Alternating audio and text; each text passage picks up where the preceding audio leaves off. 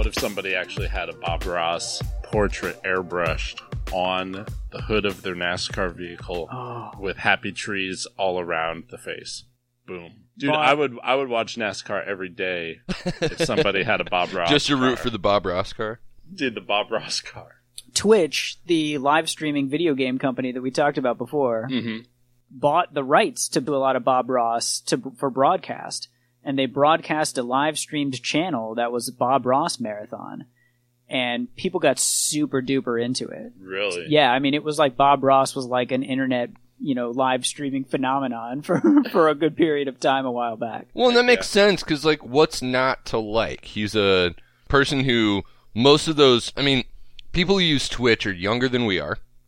Yeah, they probably, many of them have been reporting, like, I had no idea who this person was. Right, Never had heard of them ever. They just knew about him as sort of a lingering meme from older people, right. But the show was great, just a super friendly guy teaching you how to paint basic, simple landscaping, It was mellow. You could put on a Bob Ross episode in the background trying to go to sleep or something. Did you ever He try had that to paint smooth voice with Bob Ross? That was like the point of the show, is that you'd like do it along with him. And I always watched the show and I was like, I should go get some paint. I should get some paint, yeah, and try this out. And I never did. Oh, and you made it look Brendan, so why? easy. Oh, dude, it's because if I did it, especially the first time you did it, you would just look at his like beautiful painting and then look at yours and be like, "What? Oh God!" I would look at mine and say, I could sell this as some Picasso shit.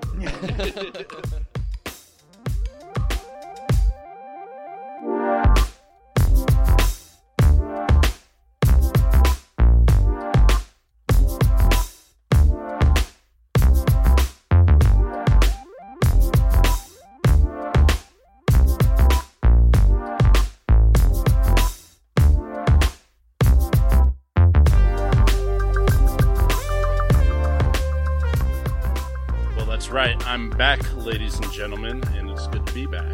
So, Hey, Chuck. Thank you very much. Well, thank you. How's it going, Matt? Oh, it's going good. Yeah, it's going good, man. It's nice to have you back in Flannel Nation. Well, yeah, thank you, first of all, for taking on the host duties last week. That was a great episode, and having Glessman on, our buddy Nick, that was great to see, or to listen to you guys all have a good time there. So sure. And get your takes on Get Out. Of course, I've got some opinions on that as well that we can kind of go into in a little bit here, but yeah, we tried to hold down the fort for you, but it's not the same without you, man. It's not the same, but that's good because that means that I can never leave. That's job security. That's right. It'll be just flannel without me or something, so I'll take my liquid elsewhere. Are you the liquid? The liquid in the liquid flannel?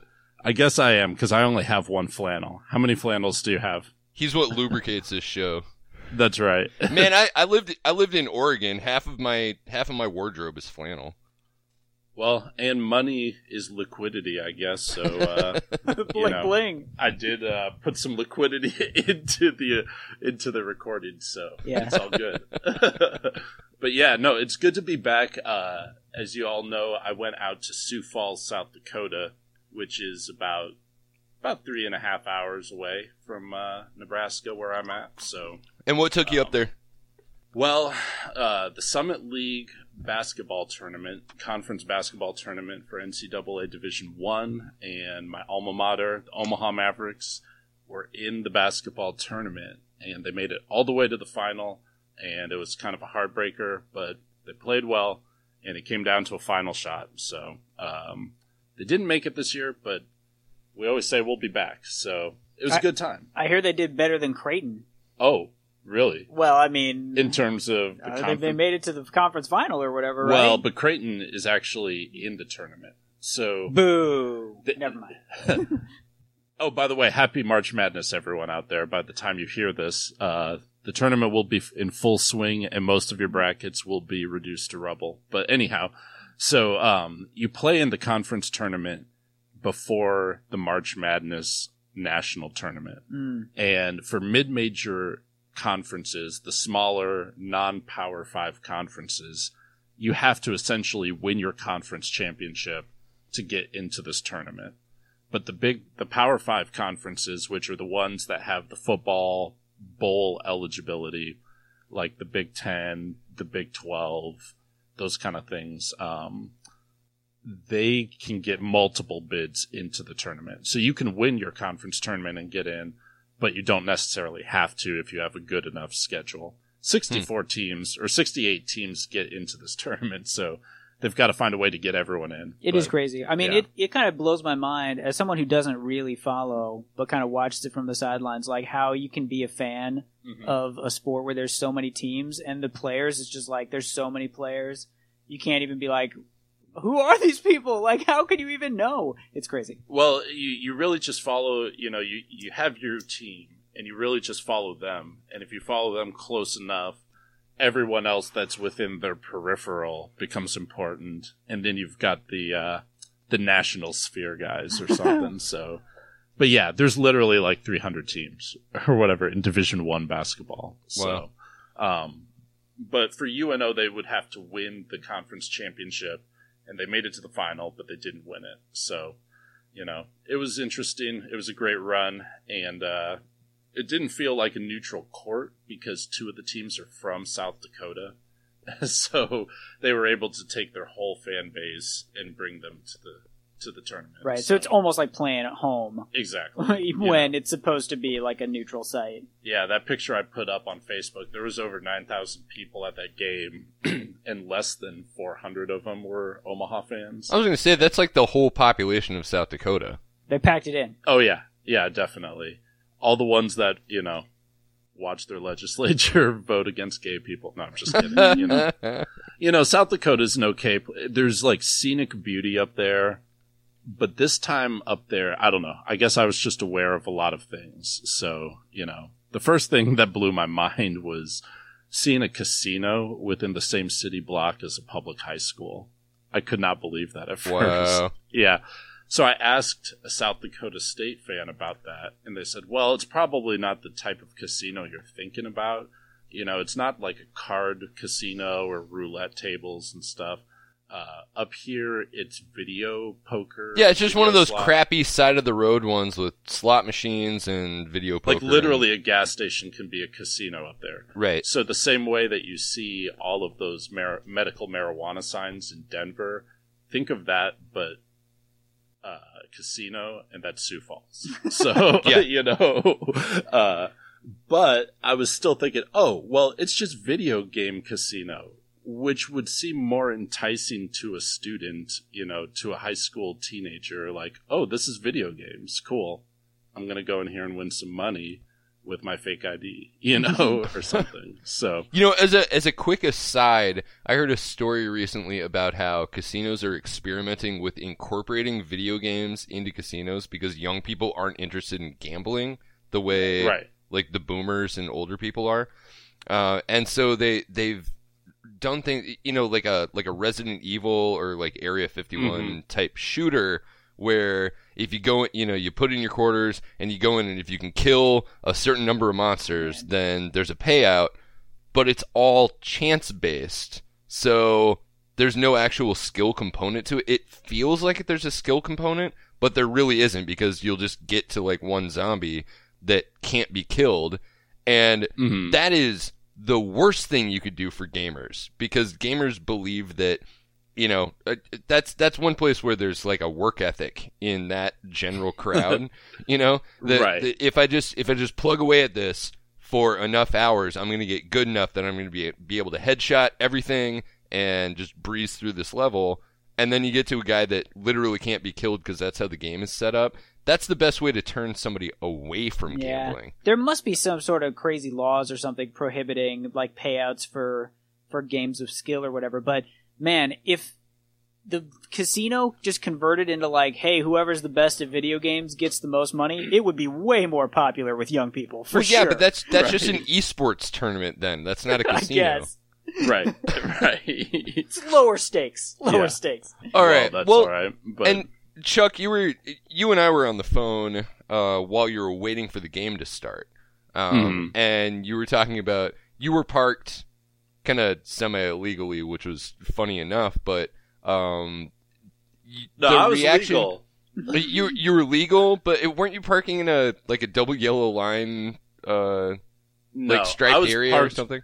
No, I was parked right next to a parking space on my right, and then double yellow lines on what would be a space on my left. Oh, okay. And then there was another double yellow lines that extended out behind my car. So, in essence, prohibiting someone from parking right next to or right behind me. Right. And that's exactly what they did. Yeah. While I was sitting in there talking to Matt on my phone, looking like an anonymous black guy, up to no good. They're like, I don't care. I got to see the Jackrabbits play. So. Well, and you also said that you're getting these looks from people going in. You're the only black person they've ever seen in their entire lives, and they're walking into the game going like, why is the one black guy not in there warming up with the rest why of the isn't team? he suiting up, man? Why isn't he in the locker room? You're pretty tall too. Yeah. Yeah. So I mean, and the other thing, I guess, social commentary. All the jobs that you see, minority or low-skilled jobs, like at arenas, you see, selling hot dogs and stuff. Yeah. Those jobs are occupied 85% by Native Americans up there. Mm-hmm. And that was kind of like, okay, this is a little bit different, but you guys are the black people up here. So yeah, you're also the Latinos up here. Yeah, that was the cynical view that I had. But yeah. The system the system works exactly the same way all across America. It's just whatever that underclasses might change. Exactly. So, they donned the underclass jersey up there, but because of that, there was one black guy that, I saw at a couple of the games, and he was like, "Hey man, we're pulling for you. We're pulling for you." I'm like, okay, we've got the weight of nations on our shoulders here, but yeah. Now, was that, it's all good. He was pulling for you. Did he think that you must be black because you were from Omaha? No, well, I mean, up there, everybody's wearing the school that you're repping, Okay. So I had my Omaha hat on and stuff. There were very few Omaha fans, so you kind of stuck out, but almost all the black fans were from Omaha. Maybe 0.01% of any other team had, that many fans. So anyways, there was that, but then also they were selling this thing called taco in a bag at the concession stand. And I'm like, I literally saw them teach me how to make this on one of those MSNBC lockups. I'm like, this is prison food. And they're marketing this as prison food. It's sanitary. Wait, what is a taco in a bag? Because when I go and buy tacos, they usually come in a bag, but they're also tacos. It's like a bag of Fritos or whatever, and they put meat or nachos in a bag or something. I don't know what they call it. It's like you took a hard shell taco and crunched it up with your fist and then put it in a bag and you eat it with a fork. It's literally like what prisoners do, where they buy stuff from the commissary and mix it together in the bag of Fritos. In a bag of Fritos. And, that actually makes more sense, because otherwise you've got somebody who's sitting there with the taco, or the taco makings, including a tortilla, and they're like, if only we had something convenient to wrap up all these ingredients. But no, we're just gonna shred it all and throw it into a a Walmart takeout bag. Into a bag and give it to you. Here you go. Yeah. But what kind of bag is it? Because I'm totally picturing the it's small like a size Fritos bag. Yeah, no, it's like a bag of chips. Yeah. It's not I was picturing a plastic bag that you would get your cigarettes and beer in from a convenience store or something. Yeah, it was one day somebody was eating a taco and they're like, this isn't even generating any trash for a landfill. What am I doing wrong here? There's got to be a way. There's got to be a way to piss somebody off and create jobs, So, yeah. So that was pretty cool. But yeah, someone recently had commented on Facebook about South Dakota, because recently they passed that legislation where nonprofits can discriminate against LGBT people for adoption or for services based on the religious beliefs of that nonprofit. And, you know, this person was like, well, I'm never going back to my home state. And I mean, I know this person, they're a good person in real life and everything. But I was just thinking, I think your expectations of South Dakota are a little too high, you know? I mean, they're like, because they were saying stuff like bigotry is bad for business. And I was like, okay, wait a second. I mean, you know, Mount Rushmore is kind of like bigotry. I mean, it's great, but it's like, you know, on native land. Yeah, carved into the side of a sacred native mountain. Yeah, and it's, you know, well, not all of them are slave owners, you know, on there, but it's just like, you know, signs of imperialism, conquest over people, everything like that. And, you know, and now this was the second time I've been to Sioux Falls, and this was the first time that someone didn't yell the N-word out of a truck at me. I told him that. So, you know, it's just kind of like, and of course, this time I'm around basketball fans. The whole time I'm there, it's around basketball. So no one's really kind of in that mode. No one's really being political or anything like that.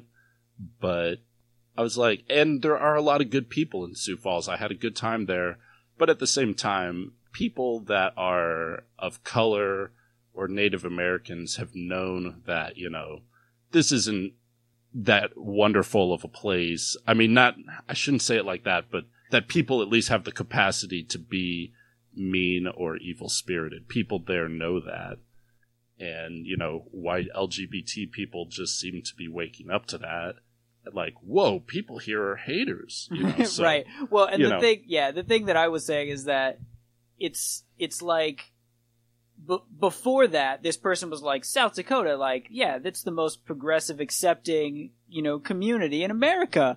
But then they passed this LGBT ordinance. What? It just totally flips my perception of what South Dakota was. It's like, no, if you were paying attention, like, this is just another, you know, another leaf on the pile. I don't buy it. I don't buy the narrative. I think probably what happened was people got kind of comfy under Obama, which was, you know, largely an LGBT-friendly administration. So they saw some moderate gains made, and now it looks like it's backsliding, you know.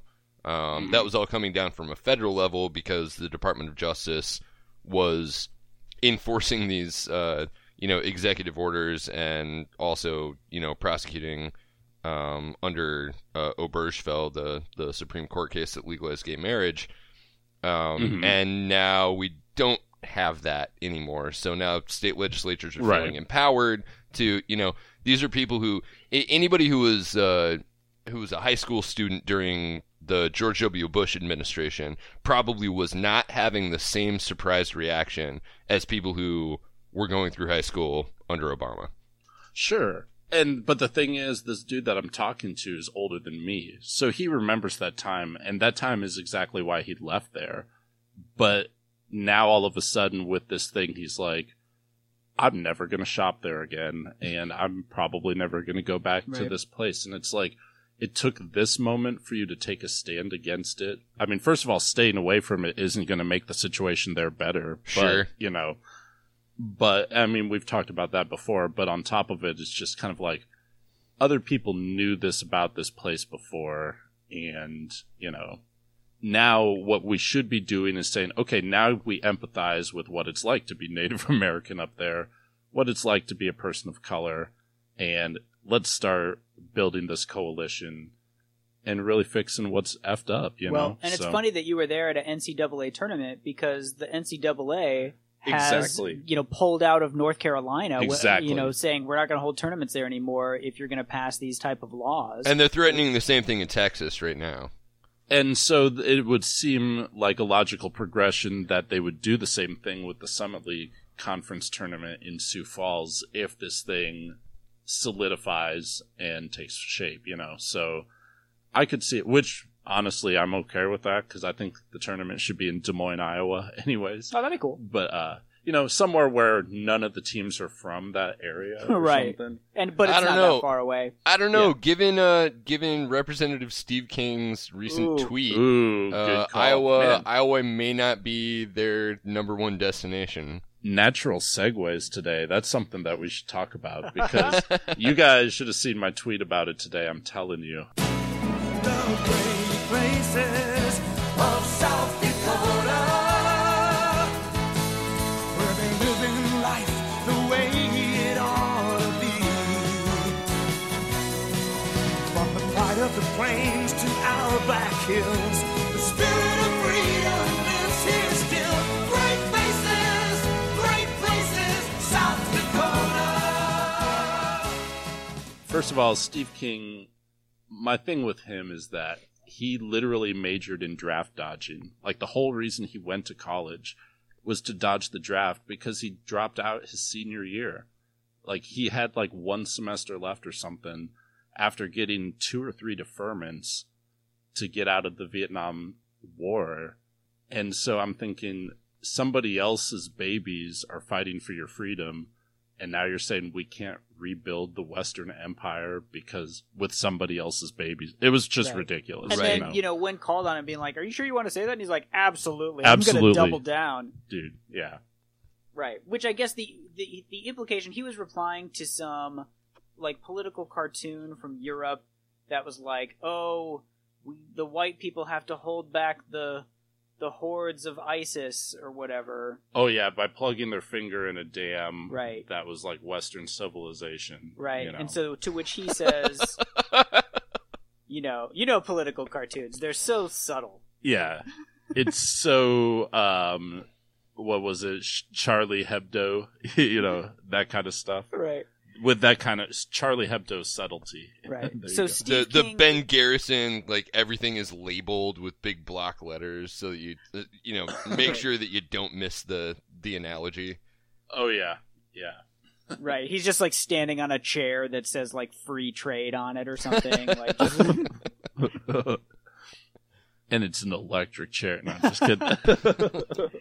But yeah, so Steve King says this weird tweet where he's like, yeah, we can't rebuild our civilization or protect our civilization with other people's babies, which is like, I guess the implication is that white people need to have more babies to counteract all the immigrant babies. I can't even understand what he's saying, and it just seems just so un-American and just so hateful and wrong. It's just mind-blowing to me. What he's saying is, I would never let the situation in Get Out even come down to my daughter even talking to a black man. Right. That's what he's saying. That's what he's saying. A black guy would not have been able to come in the front door. Right. Of this house. Of the King household. Right. Right, but then if you go like, that kind of sounds like you're maybe being a little bit racist there. They're like, whoa, like, you said it, not me. Like, you're crazy. You've got it on the mind. Yeah. Yeah, so Why much for the tolerant left. Always wanting to label people. And it's like, okay, what is the line there where you're like, you know what the problem with America is? Not enough white babies. And then you're like, whoa, what's up with that? And you're like, hey, don't jump down my throat. Right. It's like, you're the one who brought race into it. Right. Yeah. What? I just can't even understand. Or Islam's not a race. Well, that's why Western civilization is the code word for it, because they're like, that ain't Islam. So never mind the fact that Muslims have lived in Western civilization for a long time and all over the world, but whatever. And a lot of Western civilization is based on Muslim contributions, Arabic numbers. Right? How about that? You couldn't get Herman Cain's sweet 999 deal. Yeah.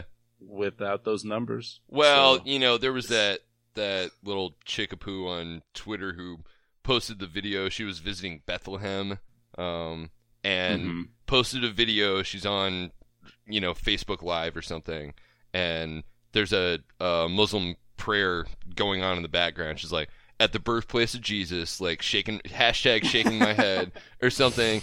And it's like, that there were Muslims there when he was there, which he wasn't, because that place is a tourist trap anyway. It was some guy in the year 400 saying like, yeah, this is the place. This is the place where Jesus was born. You're like, Jesus used to hang out at this Burger King at the Hyatt all the time, you guys.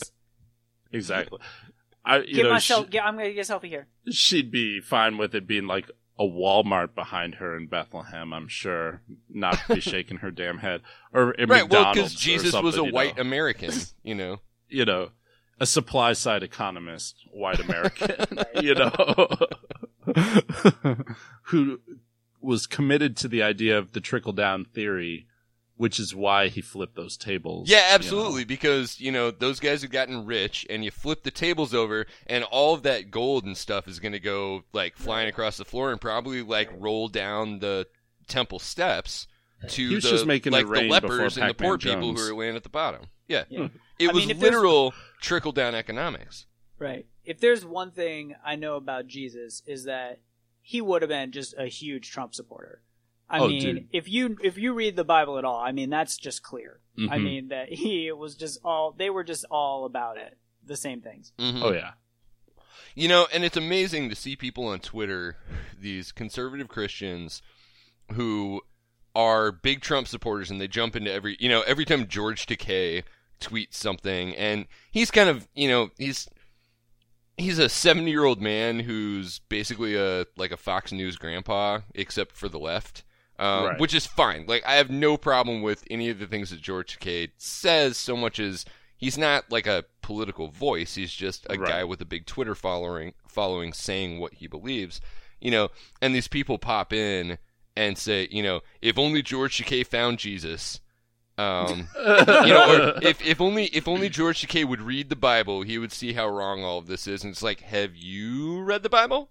Right. Because, you know, the Christ of the Book of Acts would have been derided by this same crowd as being a, you know, anti-capitalist, you know, long-haired socialist hippie. Right. Right. Well, you know, Don 316 said, you know, for Donnie so loved the world that he gave his only begotten son, that whosoever believed in him shall not perish, but might actually perish because his life-saving healthcare will be taken away. Yeah, wait, You know? what son are you even talking about? Like Don Yeah. Jr.? Yeah. No. Oh, yeah, man. He's Well, the true. I don't know which son. They're He's all the second begotten. coming you of know. Trump. No, I was trying to segue into that article about rewarding, you know, him with the vote and then having your health care taken away in the Right. counties. You know, Right. why don't you take it away, Brendan? Speaking of Christ-like acts, Yeah, of Christian charity, punishing your supporters. right, and kindness. Let's talk about the new, recently unveiled GOP healthcare bill. Can't you see I'm burning, burning? Oh, doctor, it's this love I'm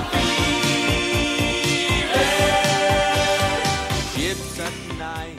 So, speaking of Christian charity and kindness, let's talk about the GOP and their new healthcare bill, which the Congressional Budget Office announced today looks like it would drop like 24 million people from having health insurance coverage entirely. And more than that, once the Medicaid expansion expires in, 2020? But hey, it's a little Yeah. bit cheaper, so boop, win. Hey, they'll still have access to health care. They'll just need to like earn some more money. You know, and this is the most disgusting part about all this is, you know, Paul Ryan is on TV the other night. Somebody asks him how many people are going to lose insurance under Trumpcare, whatever they've decided to call it. I think Trumpcare. I think it's a good albatross to hang around his neck.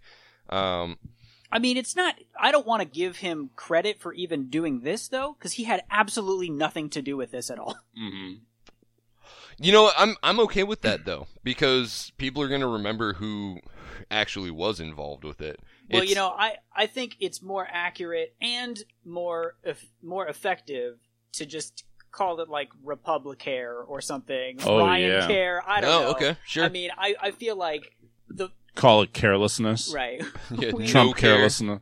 Yeah. Yeah, I mean, I feel like this is so unpopular and it's going to die such a quick death in the Congress here because everyone hates it that just tying it to Trump is not going to matter really. No, that's a fine. lick. Right. That's a great argument, and I actually really like Republicare because theoretically Trump is a Republican. a Republican president. So, yeah, ostensibly. So they say. So they did this budget analysis and stuff, and they found that it's not great for a lot of Trump supporters. So this is a story from the Washington Post about Grant County, Nebraska. Nebraska, go Skurs. So the president won 93% of the vote in the county, but it also provided over a quarter of its residents with health insurance through the Obamacare exchanges. And they could be seeing a per-person average increase of annual costs jump by, $3,600. Jeez. I've seen uglier numbers than that. That they could identify people over the age of, I think it was 64, whose premiums under Obamacare would have been something like $1,800 a year, jumped to something like $11,000 a year. So it's about a 750% increase. And the person that they were using for their example was on a fixed income of something like $24,000 a year. So basically, your healthcare is going from something like 8% of your budget to almost 50% of your budget. Ugh. Well, we talked about an article earlier that, kind of hinted at, these counties that went for Trump that, relied heavily on Obamacare. And their argument was, hey, we're all just doing it because it's the law and we're forced to do it. We don't like it, but we're just following the law. So, I don't know. I mean, now it's going to get taken away, or they're going to, what's going to be their excuse now? I mean, they're always going to have an excuse is the weird thing. So, what it goes up, stays the same. Well, it's not going to happen because there's just absolutely no way that this bill is ever going to become reality because everybody hates it on both sides of the political spectrum, it seems. The Republicans hate it, or the hardcore Republicans hate it because it doesn't go far enough. And there's no Democrat that's going to get on board with repealing Obamacare to replace it with this plan, which is not even a workable plan in the first place. Okay. And it's amazing watching them do their kind of preemptive issue crafting where Human Health and Services Secretary Tom Price was sort of preemptively slamming the head of the CBO, Keith Hall, before the score even came out, was slamming the CBO for being this partisan organization when he was the one, as the head of the committee, who appointed Keith Hall to the head of the CBO. And is on video 100 times praising him for being such a, the Republicans in Congress put Keith Hall into the head of the CBO office so that he would be the more sympathetic to Republican economics guy.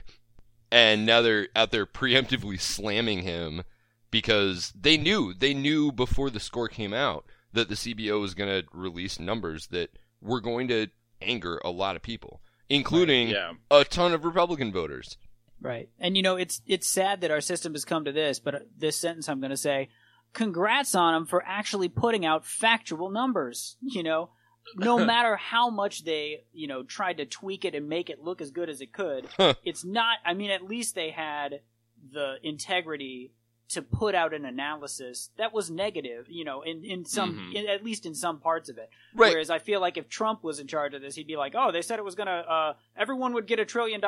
Yeah, it's tremendous. It's the best healthcare plan ever. Everyone gets $1 trillion. It's the best. Well, and to go back to Paul Ryan, Paul Ryan makes this appearance where they say, how many people are going to lose insurance? And he says, see, right off the bat, you're framing this conversation. Of course people are going to lose insurance because there's not a government mandate anymore. What we're talking about is freedom. We're going to give people access to, better, lower price healthcare, which cannot be justified when you look at this plan. There's nothing that incentivizes more affordable care, nothing that incentivizes more comprehensive care.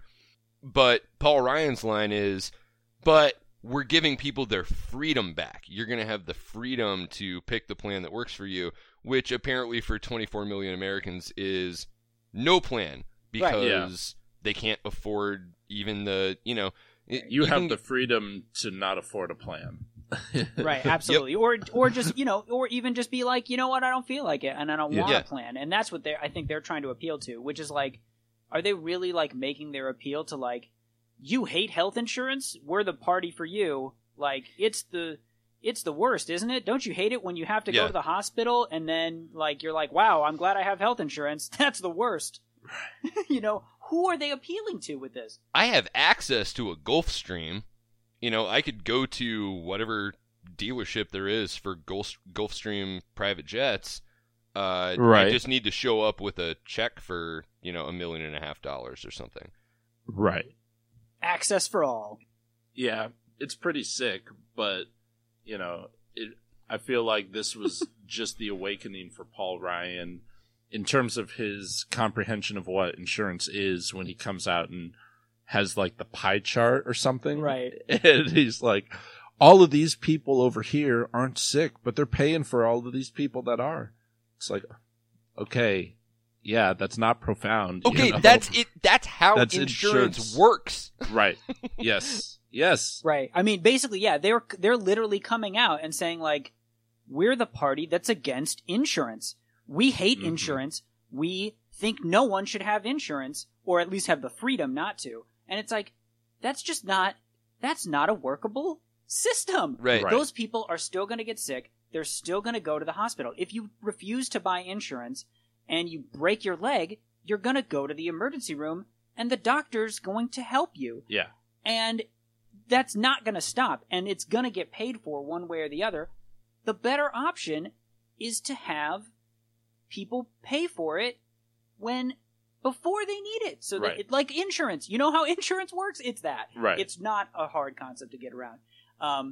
There was a hilarious tweet. Oh, actually, I don't know if I want to frame it this way because it's the stupid Ben Shapiro tweet or whatever. But there was this Republican online who said, "Isn't it convenient that they want to frame the healthcare? The left wants to frame this healthcare bill as like, oh, people are going to die. People are going to die."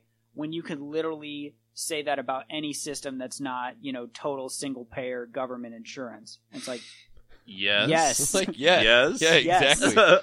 Oh, man. He gets so close, but Ben Shapiro is the guy who also likened healthcare to buying, luxury furniture. Right. I mean, it's just not, it's not a coherent ideology. The ideology of the Republicans and Trump are, we should spend unlimited money on the military to protect American lives. We must protect American lives at all costs. Unless you get, like, cancer or diabetes, though, then it's like, well, screw you. Like, what? Like, you should have got a job or something. Like, come on. What do you think all this is free? This healthcare? Like, no, the only thing that's free is, like, tanks and jets. Like, those are free for everybody, but not being able to go to a doctor. It's like, if you care about saving American lives, it's a no-brainer. Right. All right, so this is going to sound like a digression, but I'll bring it back around. Texas Congresswoman Jessica Farrer just introduced a bill to prohibit masturbation in Texas. Oh, I saw that. Right. Making a satirical point about why Texas shouldn't be slashing prenatal care and Planned Parenthood, abortion access, all sorts of things. It's a satirical bill. And so in the same vein, I feel like somebody needs to put up a satirical bill to get rid of car insurance, the car insurance mandate. Except I'm not convinced that there wouldn't be a ton of people who would come out of the woodwork going, yeah, that makes sense. Why is the state requiring me to buy car insurance? That's just more jackbooted thuggery. That's right. Taxes are literal theft, and we shouldn't. I shouldn't have to insure myself against a car accident. But weren't we making that argument in 2009 when people were groaning about Obamacare? And we're like, look, you have to have car insurance it didn't sink in then. Right. You know? Well, because, it's your choice to drive a car. You could just not drive a car. Well, Right. okay, now Right. I think the things Just are like it's your choice not to get sick, you I guys. think the things are, yeah, I think Have you the things tried are- not getting sick? I think the things are Right. materially different, just in the sense that if you're driving a car, it's possible that you'll injure somebody else or cause damage to their property, whereas you getting sick probably isn't going to do that. Right. Sick people unless never you're- get other people sick. Yeah. All right. But it's not like health insurance stops contagion. Right. Well, preventative care is a thing. And that's All the thing right, where all people say this. People say, well, I don't want to have free health care because then, illegal immigrants are just going to come in and steal all the health care. Where it's like, you know what? If there's illegal immigrants here and they have like Zika, like Right. I want them to get health care. Right. Like I don't want them to come cough in my face at the gas station. I want them to be able to be like, I think I'm real sick and I need some help Right. and get that solved so they're not spreading Zika everywhere. All right, well, you can't that get so Zika from hard to coughing on understand? somebody, for one thing. Right. Wait till it mutates. But the You point know how is, it works. Well, take it, that, yeah, we would want them to be able to get help or feel that they can get help without getting penalized. Well, Absolutely. I think a more salient example would be, China's dealing with a new outbreak of avian flu. They've killed millions of chickens in the past couple of weeks because of a new strain of avian flu. People from China can travel here it's not hard to get a visa from China to America. Right. So if somebody starts having symptoms as a foreign national, a tourist in San Francisco or something like Right. that, I want them to go to the doctor. I want them, there needs to be a system in place to get them to affordable healthcare instead of them hanging out in the hotel for 2 days Right. and infecting everybody who Right. they come in contact with. Or just being like, man, I heard that the American healthcare system is a mess. Like, let's just not deal with it. You know what I mean? Like, Yeah. I don't even want to try. Sure. Yeah. That's not a good situation. Right. But the idea that people would be coming here just to be a drain on it just seems ludicrous, and it seems like people that really want good stuff end up leaving anyways. Like Peyton Manning went and had his neck procedure in Europe and stuff. So, there's a free space here for somebody to come up and take his space for neck surgery. No. But yeah, the argument, someone that I was talking to about it, this weekend was saying, well, I just don't want the government getting involved in the healthcare industry. And I'm just thinking, well, the only thing is, I trust that the government would make a decision not based on finance over my health than an actual corporation. That's right. The government Because- doesn't have shareholders. It doesn't have CEO salaries to pay. Right. I mean, people are going to make the argument, well, the government, they're out to make a buck or whatever, and I don't know if it's a good argument or not. That's a different argument for a different day. But just It's a terrible argument. I mean, Right. Somebody who would say that is the same person who would complain about the national debt. Right. Yeah. You can't do both things at the same time. You can't say the government's just out to profit itself and complain about Right. running a national debt or a trade deficit. Sure. Politicians are out for money. That argument could be made. I think I mean, not all politicians, but I'm just saying the type of person that believes this is a Tea Partier that's in, discussion group that I'm in.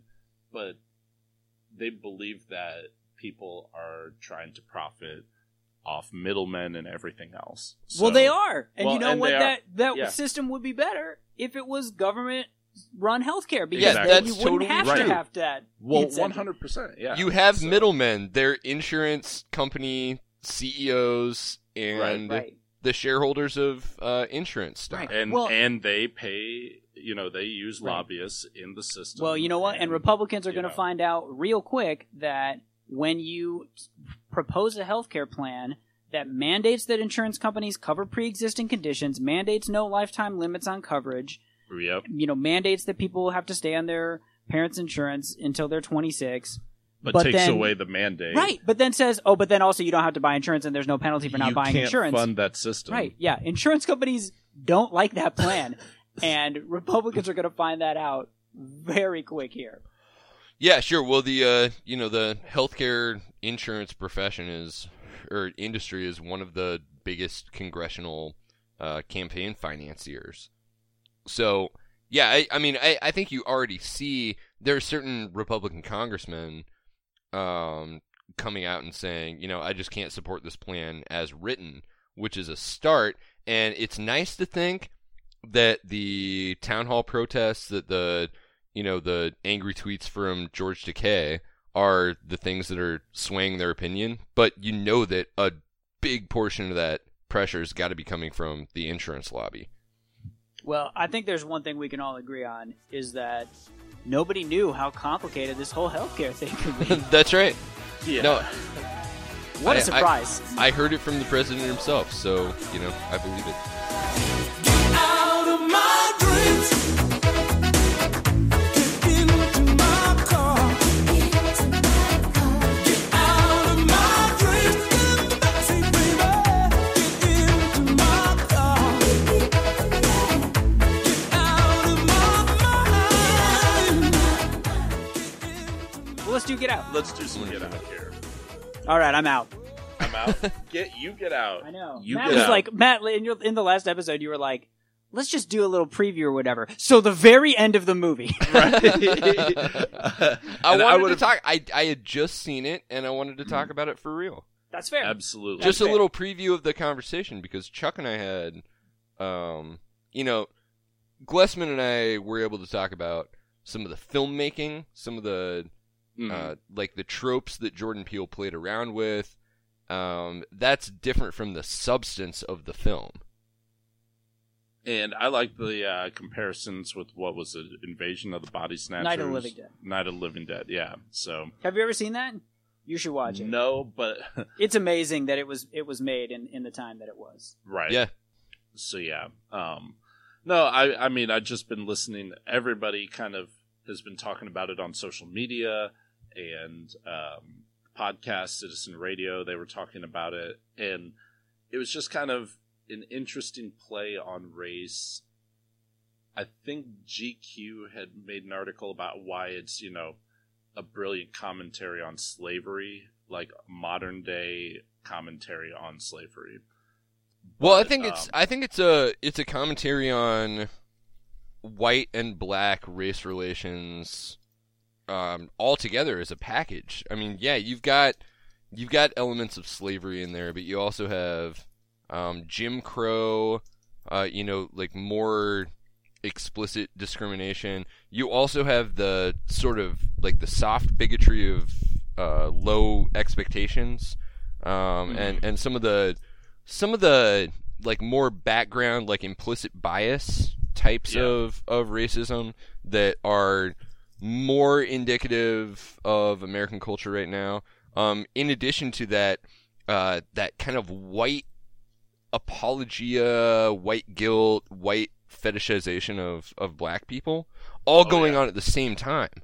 Yes, and it's like that the white guilt goes to the spectrum of going from being guilty to the idea of wanting to control things with a black body, and just removing the black consciousness from the body, because the body is the only part that we really want.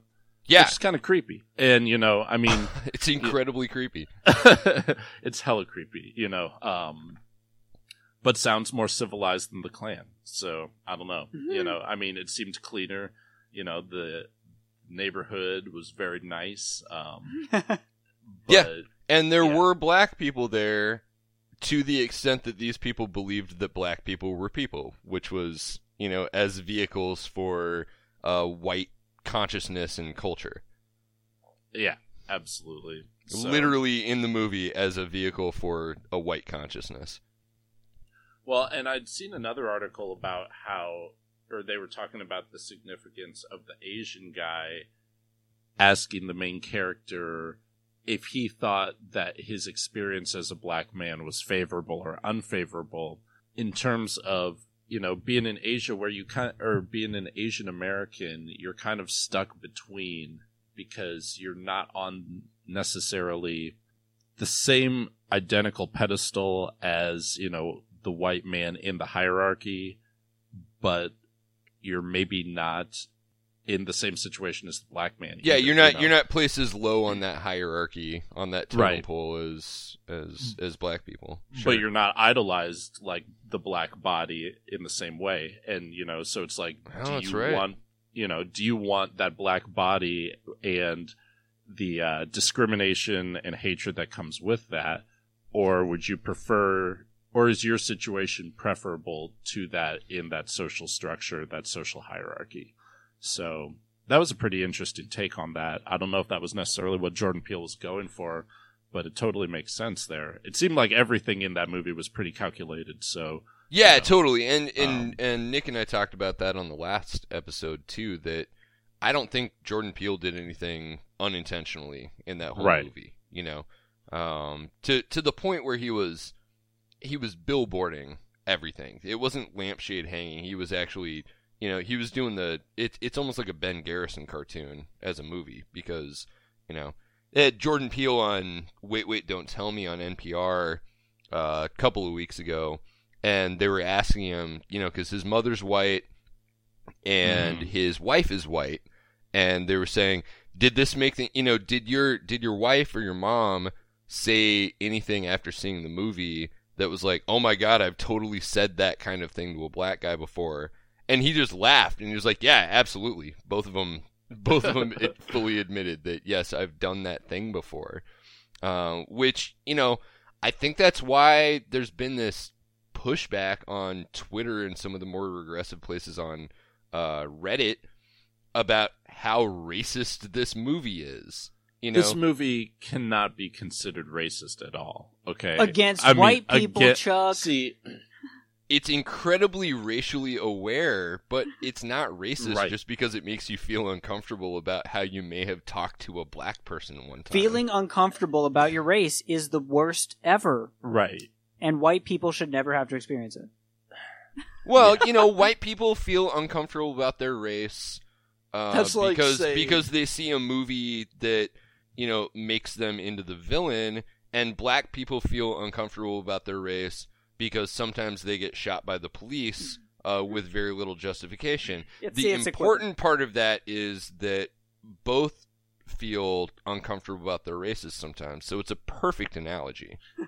Yeah, I mean, as perfect as saying A Birth of a Nation is anti-white or racist towards white people. It's like, come on, it's not anti-white to, first of all, any other horror movie, you wouldn't say, man, I don't know, Gremlins is so anti-Mogwai, or white. Right. I don't know. Well, and it is funny too because in a horror movie that is explicitly about race, of course it's a topic, but like any other horror movie where they're like white people getting killed all the time, it's never like, oh man, this movie is so racist against white people. Look, it just revels in murdering white people. Right. Yeah. I mean, clearly it's a race thing. Yeah, and also ignoring at the same time that in most horror movies, if there's a black character, they're the person who dies at least second, if not first. Right. The argument, it's hard for me to see it, for all the movies that white people are the hero in, and, I mean, this movie isn't saying the moral of the story is white people are bad, I'm just not getting it. So yeah, no, it's taking some of the culture of like kind of woke white people and spinning it out to an unnatural but also believable conclusion, like where that mentality could lead you. Mm-hmm. That's not racism. That's just commentary on race. You may as well say that Key and Peele, the sketch comedy show, is racist because it handles racial issues a lot. Mm-hmm. Which I'm sure has happened. Right. Well, that's the thing. White people can make things that aren't about race all the time. Almost everything a white person makes is like, doesn't have anything to do with race. Everything that a black person makes is about race, whether they want it to be about race or not. Yeah. Yep. Exactly. I mean, if you're the first black person to be good at something, you're like the first African American man to be good at this thing. Yeah. It's like, come on. But it's like saying Blazing Saddles is anti-white or something. I don't know. It's just it just blows my mind. Just watch the. Well, I don't know. Mel Brooks is Jewish, so he might actually be against white people. Oh yeah, no, that's true. That's true. Oh man, at least according to Baked Alaska, I guess. I don't know. Right. But yeah, no, it was definitely a great or movie. Representative Steve King of Iowa. Oh yeah. Yeah. I think I'm gonna go see it again or something here pretty soon. Everyone in the theater, I went to see it in the theater where it was all white people in the theater. I didn't get the sense that people were angry or pissed off when they left or anything like that. One thing, I think that everyone was relieved. Spoiler alerts to people that still haven't seen the movie, but I think everyone we'll do a spoiler alert. Yeah. That ship has sailed, gentlemen. I'll clip it in. Right. Good deal. Spoiler alert. So, yeah, I read an article where Jordan Peele had originally thought about going with a different ending, where instead of the TSA friend showing up, the police show up, see him, and either kill him on the spot or, arrest him and send him to jail. But he felt like after taking the audience through that length of time, that tension and everything, he kind of felt like he owed it to them to give them something to cheer for at the end of the movie. So, sure. And I'm really glad he did, because that was a tough enough movie to sit through without also walking out feeling like the main character, ended up in a bad spot. On the other hand, while we're in spoiler territory, he had one of the bodies of one of these, mutilated black people in his car that, right. You just do an autopsy on it and go like, oh yeah, the brain doesn't actually match the DNA of this body. Maybe this guy is telling the truth. I don't think that digging into the actual science or, the like logical interpretation of exactly what they were doing, right, bears much fruit. It was much more of a, in a way, there's an analogy to make about how, black people joining white society generally end up, subsuming their own personality into the culture that they've joined. Code switching is a thing, Yeah. Oh yeah, absolutely. I would see it in my dad too. Living out here in the suburbs in Nebraska was one way, but going to visit his family and the people he grew up with in Indianapolis was completely different, So right. You just learn. It's almost like being bilingual or something, just how you interact in those two different societies. So, which is why we've never seen the real Chuck. Exactly, and you will see it if you travel up to North Omaha with me, Matt. So why don't we go on a trip here? Brendan, come along, hop in the car. We'll go on a fantastic voyage. It's a little late. Yeah, for me. too late for a trip to North O to see the real Chuck. And I think that'll do for the show here. So thanks for tuning in. You can follow us at liquid_flannel, and you can follow us individually. Before that, definitely rate us on iTunes, but you can follow me at Shaggy2Trope. Brendan, where can they follow you? They can follow me at Brendan Williams with one L. And Matt, where are you at? I am at Matt the Gwait, and please know that I retweet anything that makes me chuckle in the moment, so it may not be perfectly reflective of my views. Well, that's good enough. So thanks for tuning in, and we'll see you next week.